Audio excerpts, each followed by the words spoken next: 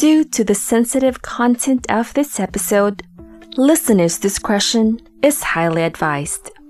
Kung minor de edad ka pa, makinig ka ng may patnubay ng magulang. Welcome to Life, Honey, and Missy.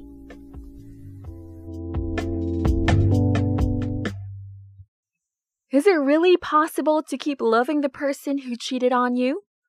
Will you be able to recover from the pain and finally get rid of the fear that it can happen again? Or do you just leave the relationship altogether and just go on with your life without the person you still love who decided to betray you? Well, we all know that trust is a very important ingredient in a relationship, and once it is broken, it is damn hard to get back to how it used to be. This week's episode is another Dear Missy edition where I read a letter that was sent to us through our email, which is lifehoneyandmissy@gmail.com. So if you have any confessions or whatsoever that you want to share, you can send that to that email. Well, actually, we have quite a few emails, but this one got my attention. So this is a little bit longer than the first two letters I read in the past, but this one is a good one, so please bear with me. Have a little patience. And trust me, it's a good story, so please listen to this one. Alright, it says here, Dear Missy, hi, I can't believe that I am sharing my life story with you.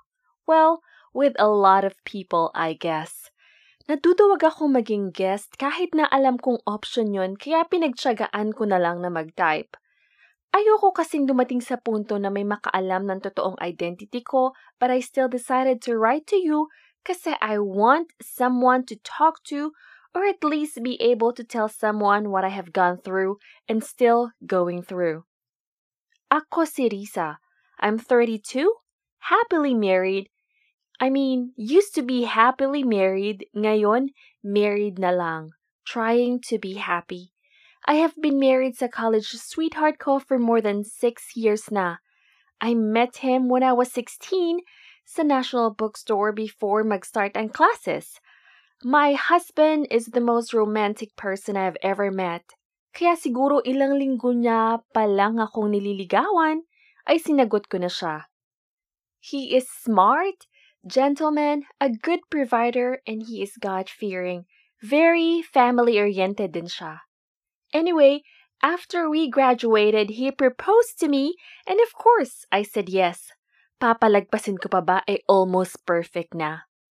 We decided to wait until we both have jobs at nakapag-ipon ng konti bago kami nagpakasal.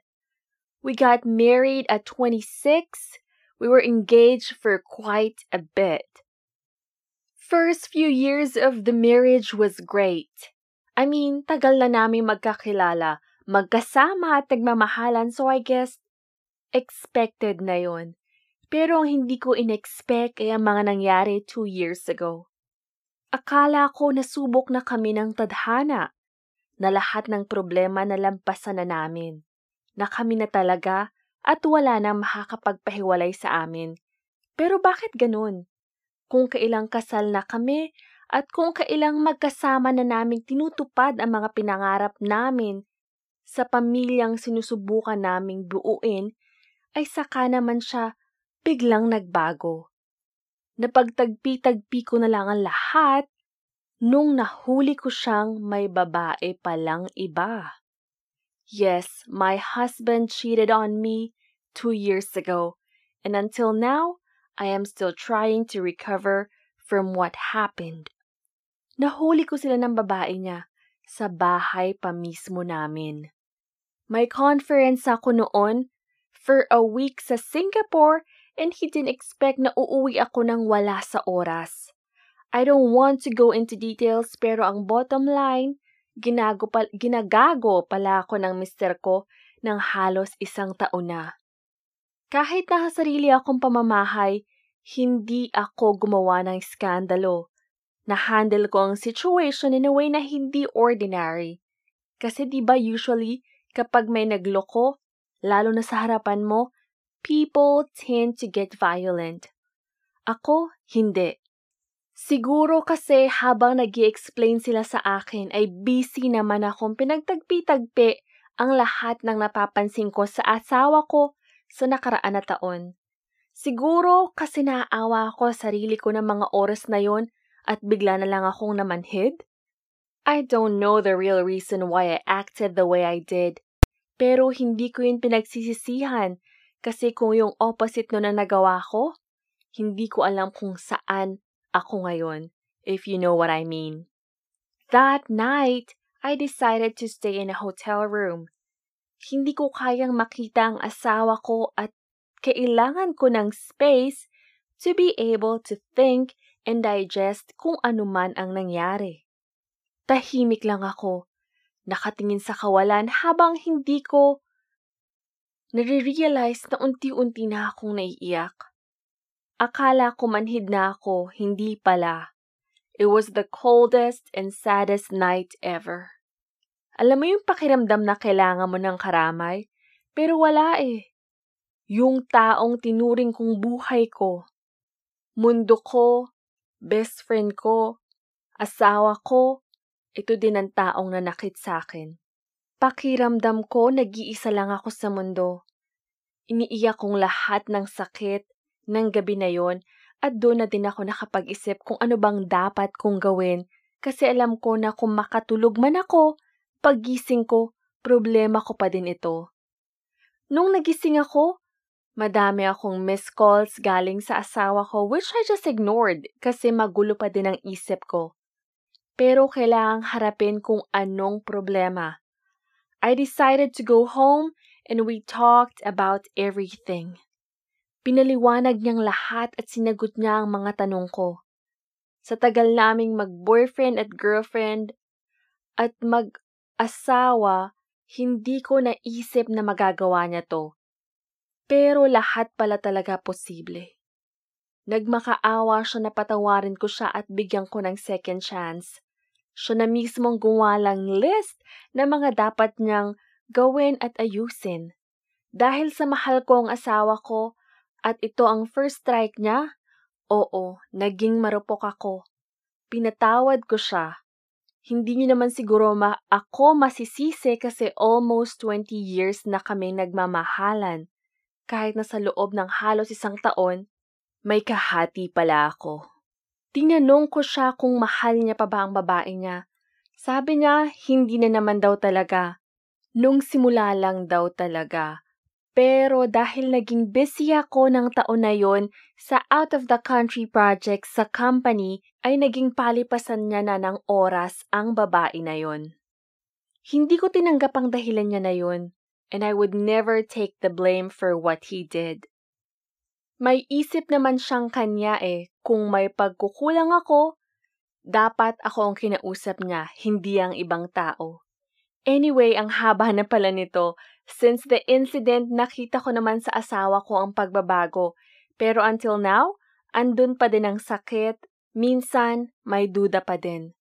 Mahal namin ang isa't isa at ramdam kong mas mahal ako ng asawa ko at mas pinapahalagahan simula nung nahuli ko siyang nagloko. Pero hindi ko pa rin maalis ang duda na baka mangyari ito sa future o kaya pwedeng nangyayari sa ngayon at hindi ko lang alam. Ayokong maghiwalay kami and I'm doing my best to be happy again. Na mabuo ulit kami gaya ng dati lalo na't in a few months ay manganganak na ako. Thank you, Missy. Sincerely, Risa. Hi, Risa. I am sorry if you have to go through all that 2 years ago. And I'm sorry kasi until now, you're still suffering from what your husband did sa relasyon na meron kayo. Anyway, yes, you are trying to recover and it seems like your husband is actually doing the right thing by you. Kaya nga nasabi mo, parang nararamdaman mo or mas nararamdaman mo ngayon na mas mahal ka at mas importante ka sa asawa mo. Pero alam naman lahat natin talaga na mahirap ibalik yung tiwalang nasira. Just like ang kasabihan nga nila, di ba? Once nabasag ang isang, let's say, basagin na baso, pwede mo yang pulutin, pwede mong ayusin ulit, pwede mong pagdikit-dikitin. Gamit ang glue, gamit ang tape or whatsoever, pero mabuo mo man yan, andun na kasi yung lamat eh. So, ang hirap na talaga. And also, I would like to congratulate you kasi you're pregnant right now. Huwag mo masyadong stress yung sarili mo, especially what's going on around the world right now, yung pandemic. Please don't put too much pressure, too much stress sa pagbubuntis mo. I know nahihirapan ka, pero just keep praying. Mararamdaman mo rin yung, what do you call this? Yung ginhawa. At maaalis din yung stress sa'yo. Just keep praying, okay? I admire you actually for being able to keep your cool in such situation. In the first place, that is your house, your home.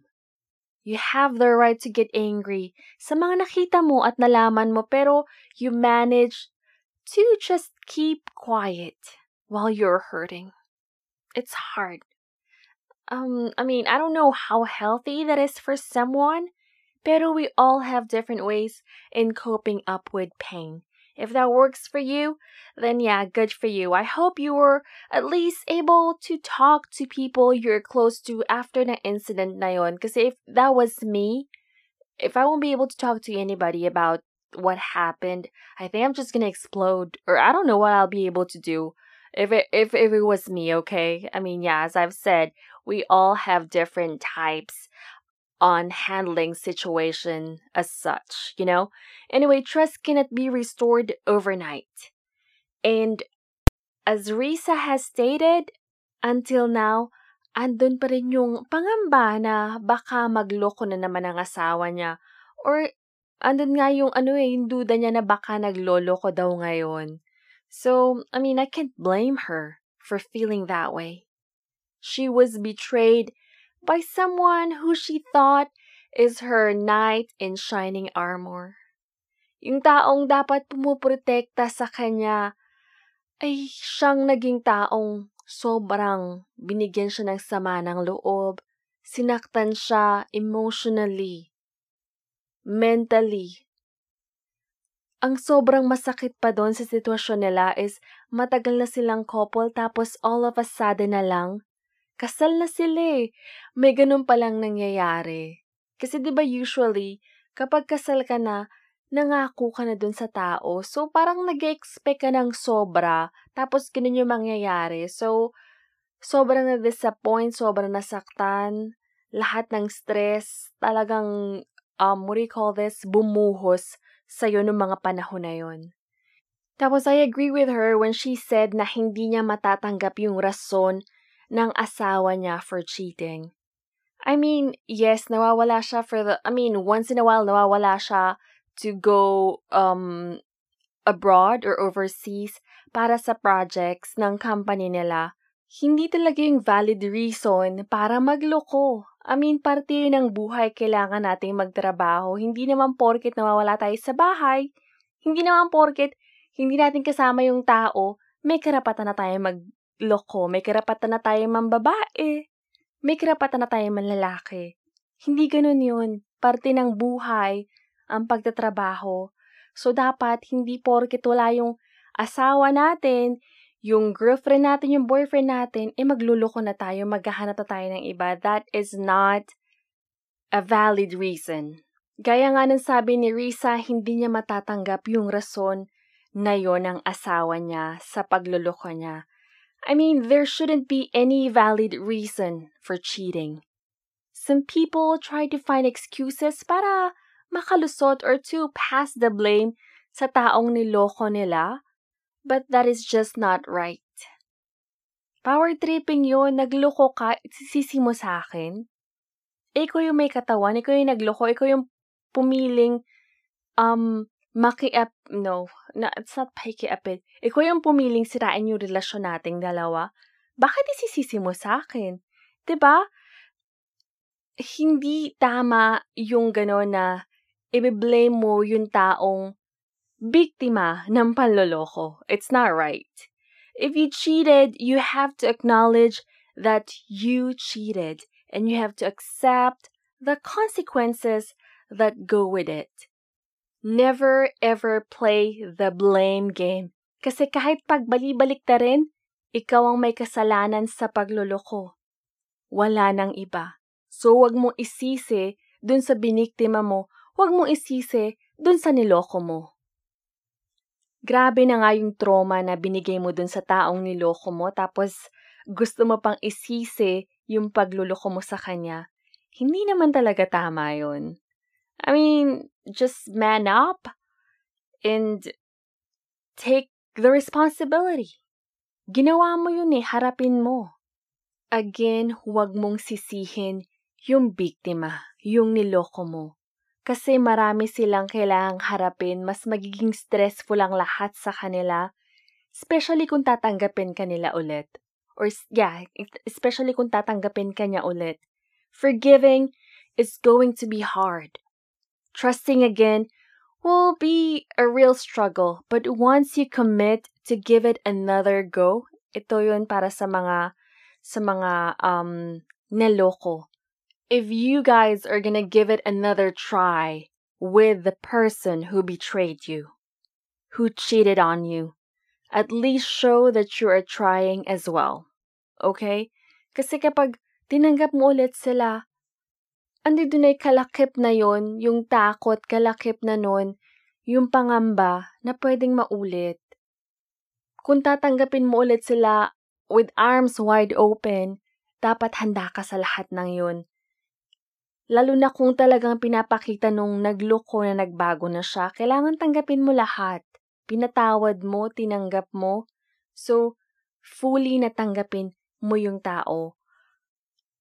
I guess I can tell na napatawad na ni Risa yung asawa niya.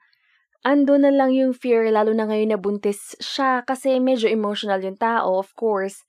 At the same time, siguro nararamdaman niya na kailangan niya yung security, lalo na nga't manganganak na siya. Magkakaanak na silang dalawa, so alam mo yun, lalo na kapag may additional sa family mo, especially a kid, you want to have that security na hindi masisira yung pamilya mo, na in the future, hindi kayo magiging broken family. Kasi nga, nagdaan kayo sa isang episode o isang phase ng buhay nyo na nagkaroon ng cheating. So, gusto lang talaga niya na, I think gusto lang talaga niya ng security or what do you call this? Assurance galing sa asawa niya. Pero kung pinapakita naman ito ng asawa mo, Risa, you have to try as well. Ipakita mo rin naman sa asawa mo na sinusubukan mo rin talagang tanggapin at yakapin ang mga pagkakamali niya. At yung appreciation sa lahat ng ginagawa niya to make the relationship work. I mean, just like right now, buntis ka, so it means talaga nagtitry kayo. Sobrang nagtitry kayo. Nandun ka pa rin talaga sa sinasabi natin recovery phase, but I think eventually matatanggap mo talaga ng buong-buo ang lahat. Mapapatawad mo siya completely at mag-heal na yung puso mo at mawawala na yung fear na nararamdaman mo, lalo na kapag lumabas yung baby nyo. But speaking in general, if the person is showing how devoted they are to being a better version of themselves, yung nakikita mo talaga ang willingness nila to be honest, na tipong kahit na hindi mo tanungin, sila na mismo ang magsasabi para maramdaman mo lang na nagbago na sila. I guess we have to just let go of the fear kapag ganung punto na. Yung tipong kahit na sobrang maliit na bagay, sila na yung magsasabi sa'yo na, hey, may ganito, may ganyan, may nag-message sa akin, hey, nakita ko si ganito, especially kung pinagsisilosan nyo ng asawa nyo. Yung mga tipong gano'n na pinapakita talaga natin sa kanila na nagbago ka na wala ka na dapat ipag-worry, na ikaw lang yung mahal ko. Siguro time na talaga para i-let go yung takot na nararamdaman mo. Yeah, I mean, we have to guard ourselves, but at the same time, we should let them in fully again. Kasi if we keep on thinking and fearing na uulitin nila ulit yun, we will never be happy. So parang mas mabuti pang huwag na lang tanggapin or bigyan na another chance kung hindi talaga kayang wholeheartedly patawarin ang asawa o ang partner natin. Also, they say that once a cheater, that person will always be a cheater. Well, I don't agree with that kasi sometimes we take a wrong turn to get to the right place. Sometimes we have to make mistakes to realize how blessed we already are. So, minsan talaga nagkakamali tayo para mapakita sa atin kung ano yung tama. Minsan, nadadapa tayo para maturuan tayo kung paano ba bumangon. So, hindi naman kasi tayo perpekto at lahat tayo nagkakamali. Nasa atin na yun kung paano natin gagamitin yung another chance na ibibigay sa atin. Nasa atin na yun kung paano natin papahalagahan yung mga taong nasaktan natin.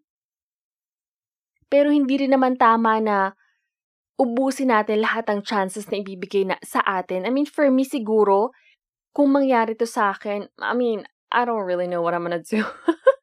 Siguro sabihin ko, ganito yung gagawin ko right now, pero I'm pretty sure na in the future, I'll cross the bridge when I get there. Yung tipong ganun. Feeling ko yung sabihin ko ngayon, hindi talaga yun yung gagawin ko. Kasi iba kasi kapag nandun na tayo sa situation yung pain, ang hirap i-manage. Hindi ko alam talaga kung paano nagawa ni Risa to keep her cool. Kasi kung ako siguro yun, ewan ko na lang talaga kung ano magagawa ko.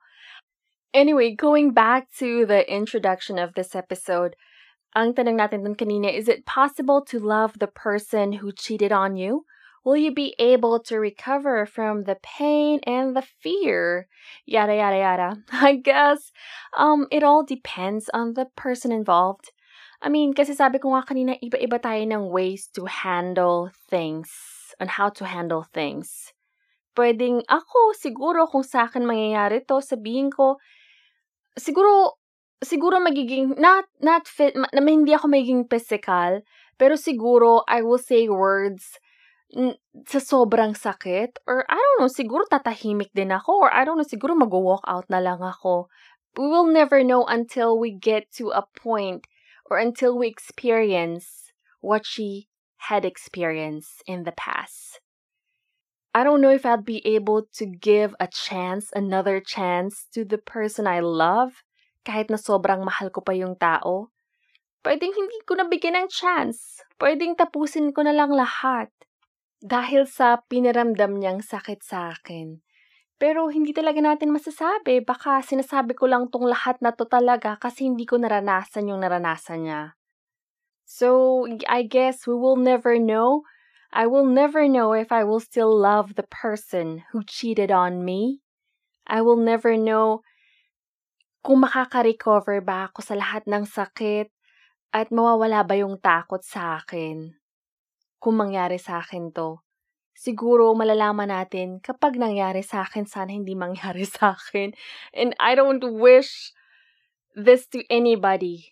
Kasi sobrang sakit nito. Binabasa ko pa lang yung letter ni Risa the other day. Naiiyak na ako sa letter niya. Kasi kahit na hindi ako yung nakaramdam, yung sinabi niyang, yun daw yung pinaka-saddest. Pinaka talaga eh. Yun daw yung saddest. At saka, ano ba yung sabi niya? Saddest and coldest night ever sa buhay niya.